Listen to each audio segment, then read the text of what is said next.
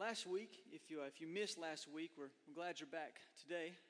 If you missed last week, I want to catch you up kind of quickly. I know the sermon's online, but I want to just kind of summarize last week's message because it ended with a question that we'll focus on today. So last week, I started with a question, and you don't have to answer the question this week, but I started with the question, how many of us would say that in the past we've had either seasons or maybe long extended periods of time, or we've had seasons in our life where prayer was either difficult or frustrating, or we maybe just not praying at all.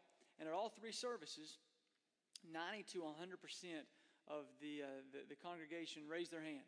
Right? And so I asked you, hey, keep your hand up and just look around the room. This should be able to hopefully you can kind of breathe easy, knowing that other people who walk with the Lord as well have had seasons similar to you where maybe prayer was frustrating or just not praying at all. And again, at all three services, 90 to 100% of the members raised their hand and said, yes, I've absolutely had those seasons in my life. And so we focused last week on God's promises, and the reason we can have these seasons of not praying or where prayer is difficult is because oftentimes we fall in one of three categories. We either have forgotten the prayers of God or the promises of God, we don't know the promises of God, or we don't believe the promises of God. And so I went through just a list of some of God's promises, that He is for us, that He hears us, He sings over us, delights in us, that He gives us, forgives us, He's faithful to us, He gives us eternal life. And these are just some of the promises from Scripture. And if I know God's promises, then I simply want to pray back to Him His promises. And then we focused on 2 Chronicles chapter 20, where Jehoshaphat, king of Judah, receives word that there's three armies that are rising up to come after and attack him and his people. And so he assembles all the members of his community, his kind of area, his people, and they meet in the courtyards of the temple. And he prays this really beautiful prayer in 2 Chronicles 20. And in that prayer, he says three things. He says, "O Lord, are you not the God in heaven?" So he understands who God is, and he had the traditional Jewish upbringing, so he understood God to be everywhere, all-knowing, all-powerful. And so he starts there, "Are you not the God in heaven?" Then he says, "Did you not save us and bring your people out of Egypt, out of the land of slavery, and bring them into the land of milk and honey, this promised land that you're giving, that you gave your people? So are you not the God in heaven? Did you not deliver us and bring your people to this land? Will you not then defend your people? So are you not, did you not, and will you not?"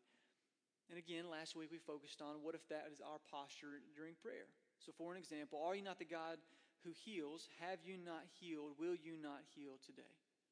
Like, what if that was our posture when we prayed? And then we ended the message last week with, what happens when my posture is that? So my prayers are, I am kind of longing for communion and oneness with the Father. What if that is the posture of my heart? Why is God still not doing what I'm asking for? Because haven't you prayed for healing and the person didn't receive the healing that we desired for here on earth? Now, of course, they would step into eternal healing, but haven't you prayed for deliverance and not received it? I certainly have. And doesn't Jesus say, ask anything in my name and I'll do it? Doesn't James say, you have not because you ask not? Doesn't John say if we ask anything according to God's will that He hears us? And then we know that we have whatever we ask because we know that He hears us and that we're praying aligned with God's will. So what happens when we make these prayers and then they don't turn out the way we had hoped? We're praying for a second job and we lose our other job. Praying that this gets better and then it gets worse. So what do we do with that? That's what we're going to focus on today. I want to pray one more time and then we'll dive into... it's traditional service. We'll diveth into Luke 18, verses 1 through 8. Let's pray. God, thank you for this day again.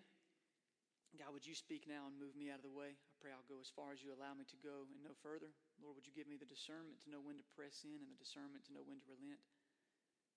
God, I pray I'll go as far as you allow me to go and no further. Lord, I pray above all things you're glorified. In Christ's name we pray. Amen. All right, so we'll start with Luke 18. We'll go 1 through 8. We'll stop after the first verse, though, because I have a question for you. Then Jesus told His disciples a parable to show them that they should always pray and not give up. We'll stop there. What is the point of this parable? You can kind of think about it. You can answer out loud if you want to be bold, which is fine. But it's in verse 1. That we pray and not give up. So the whole purpose of everything Jesus is about to teach, Luke says, the reason Jesus taught this parable, and if you have a Bible from the pew in front of you, it may say so that Jesus did this so that we wouldn't lose heart.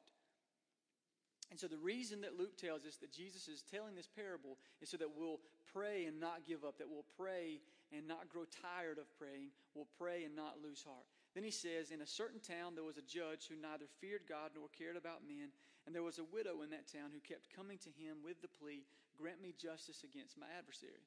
For some time he refused, but finally he said to himself, even though I don't fear God or care about men, yet because this widow keeps bothering me, I will see that she gets justice, so that she won't eventually wear me out with her coming. And the Lord said, listen to what the unjust judge says. And will not God bring about justice for his chosen ones who cry out to him day and night? Will he keep putting them off? I tell you, he will see that they get justice and quickly. However, when the Son of Man comes, will he find faith on the earth? One thing I like about this parable is God is essentially saying, bother me. Do not stop coming to me. So in this parable, Jesus says this kind of wicked judge, this judge who neither fears God nor cares about man, if he will give this widow, this woman, if he will give her what she's asking for and give her justice, if he will answer her prayers, if he will give her what she's asking for, what she desires, and this man is not walking with the Lord, how much more is God telling his children, is the Father telling his children, bother me, do not stop coming to me, continue to seek me, continue to pray to me, bother me, see if you can wear me out with your coming to me. Now I remember as a little kid asking my parents, pretty much from first through fourth grade, those were the golden years of my life. Innocent little boy, I was precious, you'd love me. It's just wide-eyed. Everything was awesome all the time. Like there were no bad days. Like every drink was this Coke tastes incredible. Every burger, this is unbelievable. I was amazed by everything. Only later did I become the calloused man you see today and cynical today. But at this time, I was innocent and boy, I was precious. But I would ask my parents often, hey, can I go to my friend's house? He lived 2 blocks away. Can I go to his house and play? And oftentimes my parents said yes. Almost every day it was a yes. Yes, go play with your friend. Just come back by dark. We didn't have phones. No one cared about you. As parents were, I guess, awful parents. You just send your kids out with, no cell phone. You just come back when it's dark. I don't know how we survived, but we did. We made it. We're here. Well, anyway, there were times when my parents would say no to that. And of course, me being the inquisitive child I was, well, how come? Why not? And then I started trying to make a deal. Like, I'll come back an hour early or whichever. And then it turned into no, you can't. Then eventually it turned into what? Because I said so. No, you can't because I said so. But then one step beyond that, because I never stopped there, one step beyond that turned into this. Hey, can I go to Ben's house? Ask me one more time. Right? That was my parents. That's what they would say. And of course, we all know they didn't mean literally ask me one more time. What they really meant was, if you ask me one more time, like there's going to be much worse than a no coming your direction. But praise God, he doesn't have that response to his children. He never says, listen, this again, this question again, this prayer again, ask me one more time if I'm going to answer that. Right? Like, praise God, that's never his posture. I'll give you another example. I've been a father for almost 6 months, almost 7, going on 7 months. And I asked my wife this too, because I know I'm guilty of this. I asked her, she admitted she's also guilty of this. And I said this at the early service. She was there with little Graham, and I asked her this throughout the week, and so she is guilty of this too. But we have had days, a couple, and again, we're still new at being parents. We haven't perfected it yet, but we're on our way. And I'll have a long day at work, and I'll come home. My wife will have a long day at work. She'll come home. But now it's time to feed the baby, give him a bath, read him his book, and then try to put him down. After that failed attempt, you bring him back to the den. Then you try to put him back in the crib. And finally, when he goes down, we'll sit at the table, and we'll have our meal, and we'll begin to talk about the day and kind of talk about the rest of the week. And then you'll hear a cry through the little baby monitor. And then you hope, and I'm still new at this, some of you know exactly what I'm talking about, you hope there's not a second or a third cry. Like, you just hope he just stops and goes right back to sleep. But there's a part of me and my wife that this has happened on more than one occasion, a couple dozen occasions for my wife. No, I'm just kidding. But on a couple occasions for both of us, there's been this mindset that when the baby starts crying, to have this kind of deep sigh, almost clench your teeth of, don't need me right now. And maybe if you're not a parent, has your phone ever gone off and you look at the person calling you and you just think, oh man, don't need me. Has your spouse ever called you from the other room? Hey, honey, and you're like, oh man, just leave me alone for a second. Don't need me to do anything for you. I don't want to run an errand. Just leave me alone for a second. But again, praise God that our Heavenly Father never responds to His children with a deep sigh, with clenched teeth, and says, man, don't need me. You again? Same thing? Ask me one more time. Don't need me. Just figure it out. I praise God that the Father's response to His children is never that. But what about if we could, again, we argue and we could say, well, I've been persistent. Just like this widow, I've been pleading with the Lord, still no breakthrough, no healing, no nothing. The circumstance hasn't really gotten any better. If God answered given a yes to everything you and I prayed and asked for, then you and I would be God. Or at least you and I would have the authority. I mean, think about it. If God did everything you and I wanted Him to do, we would have the authority. Lord, this person needs to be healed. Hey, Lord, this person needs a job. Hey, Lord, this person over here. Hey, Father, this person over here, they need this. Would you heal them? Would you save this person? Would you do that? And now we're telling God what to do. And could you imagine how much depravity you and I would walk in if I just pointed and told God, hey, here's what I see, and if you don't do this, then I guess my morality is just better than yours, because I would fix this, and since you're not fixing this, I don't understand what you're doing. So could you imagine how much depravity you and I would walk in if we simply told God what to do, and He had to do it, because we attach to our prayers in Jesus' name? Because doesn't Jesus say, if you ask for anything in my name, so what do we do? In Jesus' name I pray. As if that's some little catchphrase to then force God's hand. Well, I wasn't going to do it till you put my son's name on it. Now I guess I have to. And there would be no reverence for the Most High God if this were the case, no respect for the God of the universe. We would simply be telling God what to do. And as according to 2 Kings 19, Isaiah 37, Ezekiel 29, and Ezekiel 38, we will not put a hook in the nose of God and a bit in His mouth like a horse and then pull Him where we want Him to go. We will not drag God any direction. He is God. So we don't get to point and say, this is what I want in Jesus' name, and then that force God's hand to act. Psalm 37:4 says, delight yourself in the Lord, and He will give you the desires of your heart. If you kind of break this verse up, there's two things to focus on. Delight yourself in the Lord. So first question is our delight in the Lord? Or is it borderline idolatry? It's not the Lord we're delighting in. It's an answer to this. And so God is kind of our means to get that. We're not delighting in God. We just want this to be resolved. And that's what we want more than God. So are we delighting in the Lord? And then secondly, He'll give you the desires of your heart if you're delighting in Him. But what if the desires of your heart aren't in line with God's will? Will God give you the desires of your heart if they're not in line with His will? And think about this. How cruel is that of God to give you something that is not His will for you? That doesn't make God loving. That doesn't make a parent good to give the child anything they ask for, knowing this is not a good gift for you. Your desires for this are not in line with what I desire for you.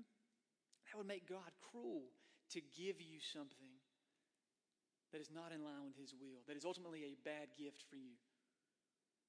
In Matthew 6 and Luke 11, we see where Jesus teaches on prayer, and this is the Lord's Prayer, and we'll just kind of go through line by line here, where Jesus says to the disciples, this then is how you should pray. You start with our Father in heaven.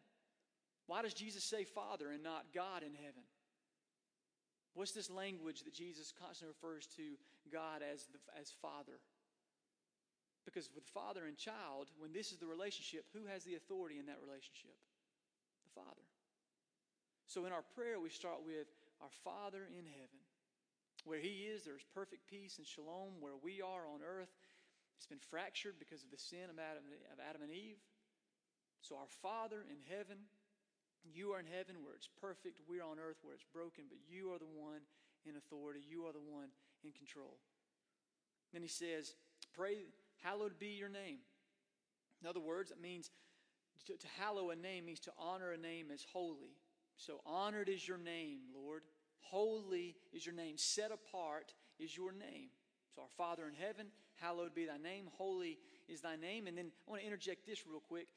How many of our prayers, and you don't have to answer this out loud, but how many of our prayers, mine included, have nothing to do with God's name being hallowed?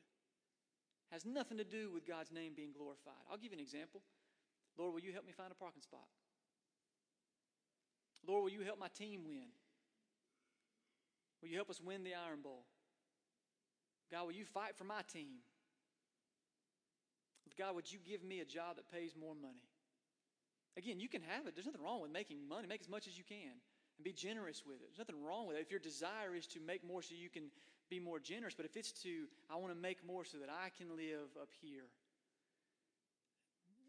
does that have anything to do with God being glorified? And I'm not saying that these are sinful, wrong prayers. I'm not even going to tell you to stop praying those prayers. I pray prayers for parking spots all the time, especially if I'm at the Iron Bowl. But my point is, how many of our prayers have nothing to do with God's name being hallowed, being regarded as holy? Then Jesus goes on to say, your kingdom come, your will be done. Again, you're in earth, or you're in heaven, we're on earth. But pray that earth look like heaven. Give us today our daily bread. Again, this goes back to daily needs being met. And we see in Exodus 16 with the manna, the quail. And forgive us our debts, forgive us our sins as we forgive those who sin against us. Then lead us not into temptation, but deliver us from the evil one. And then some manuscripts include that yours is the kingdom and the power and the glory forever. So a question to that last line is, what part of yours, of God's being the kingdom and the power and the glory forever, what part of forever does it mean that it's our glory and that it's our kingdom? What part of forever, the kingdom, honor, glory, power, it all belonging to God, what part of forever does it actually become about us? And it certainly doesn't mean stop praying, but I just want to ask, are our prayers inwardly focused, or are they about the kingdom of God? If God answered every one of the prayers that you're praying right now in this season of your life, would it change the world, or would it just change yours? Would it just change mine? Would anybody else be affected if by my prayers, if God said yes to everything I've prayed the last week? Would the world look any different? Or would just my world, my house look different? My kingdom look a little bit different? Are our prayers selfish? We see with Jesus in the Garden of Gethsemane where he's praying and he's sweating drops of blood, and he finally says to the Father, hey, not my will. You know what I desire, but it's not about me, but I pray your will be accomplished. Your will be done. Not mine, but your will be done. We see in Matthew 7 and Luke 11, this is a familiar passage where Jesus is teaching ultimately on the Holy Spirit when he says, you fathers, though you are evil, if you know how to give good gifts to your children, how much more will your heavenly Father give good gifts or give the Holy Spirit to those who ask him? But before that, Jesus says this, which of you fathers, if your son asks for bread, how many of you would give him a stone?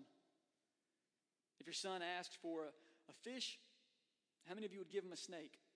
If he asked for an egg, how many of you would give him a scorpion? But here's my question. What if the son asks for a snake? Would the father let the son have a snake? If the son asks for it.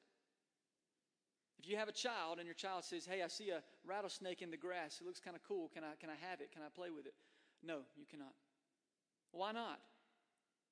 I just want to play with it. I've seen them on movies I've watched. I want to go, some of them talk in the movies I've seen. Let's go play with it.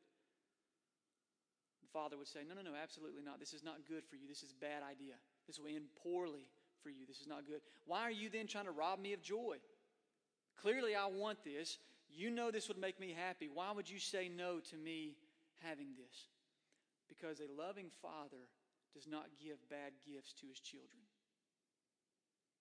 What if the son asked for a snake? Would the father give it to him? Absolutely not. Because a father does not give bad gifts to his children. Again, imagine how cruel that would be of a father to say, absolutely, son, Go see if it can sink its teeth in your arm. That's a good idea. Go play with something harmful. So how many of our prayers, although not necessarily wicked or wrong, how many of our prayers, if God answered that with a yes, would end poorly for us? Now, we don't know that. So if God just says no, can we trust that God's no is the best thing for us?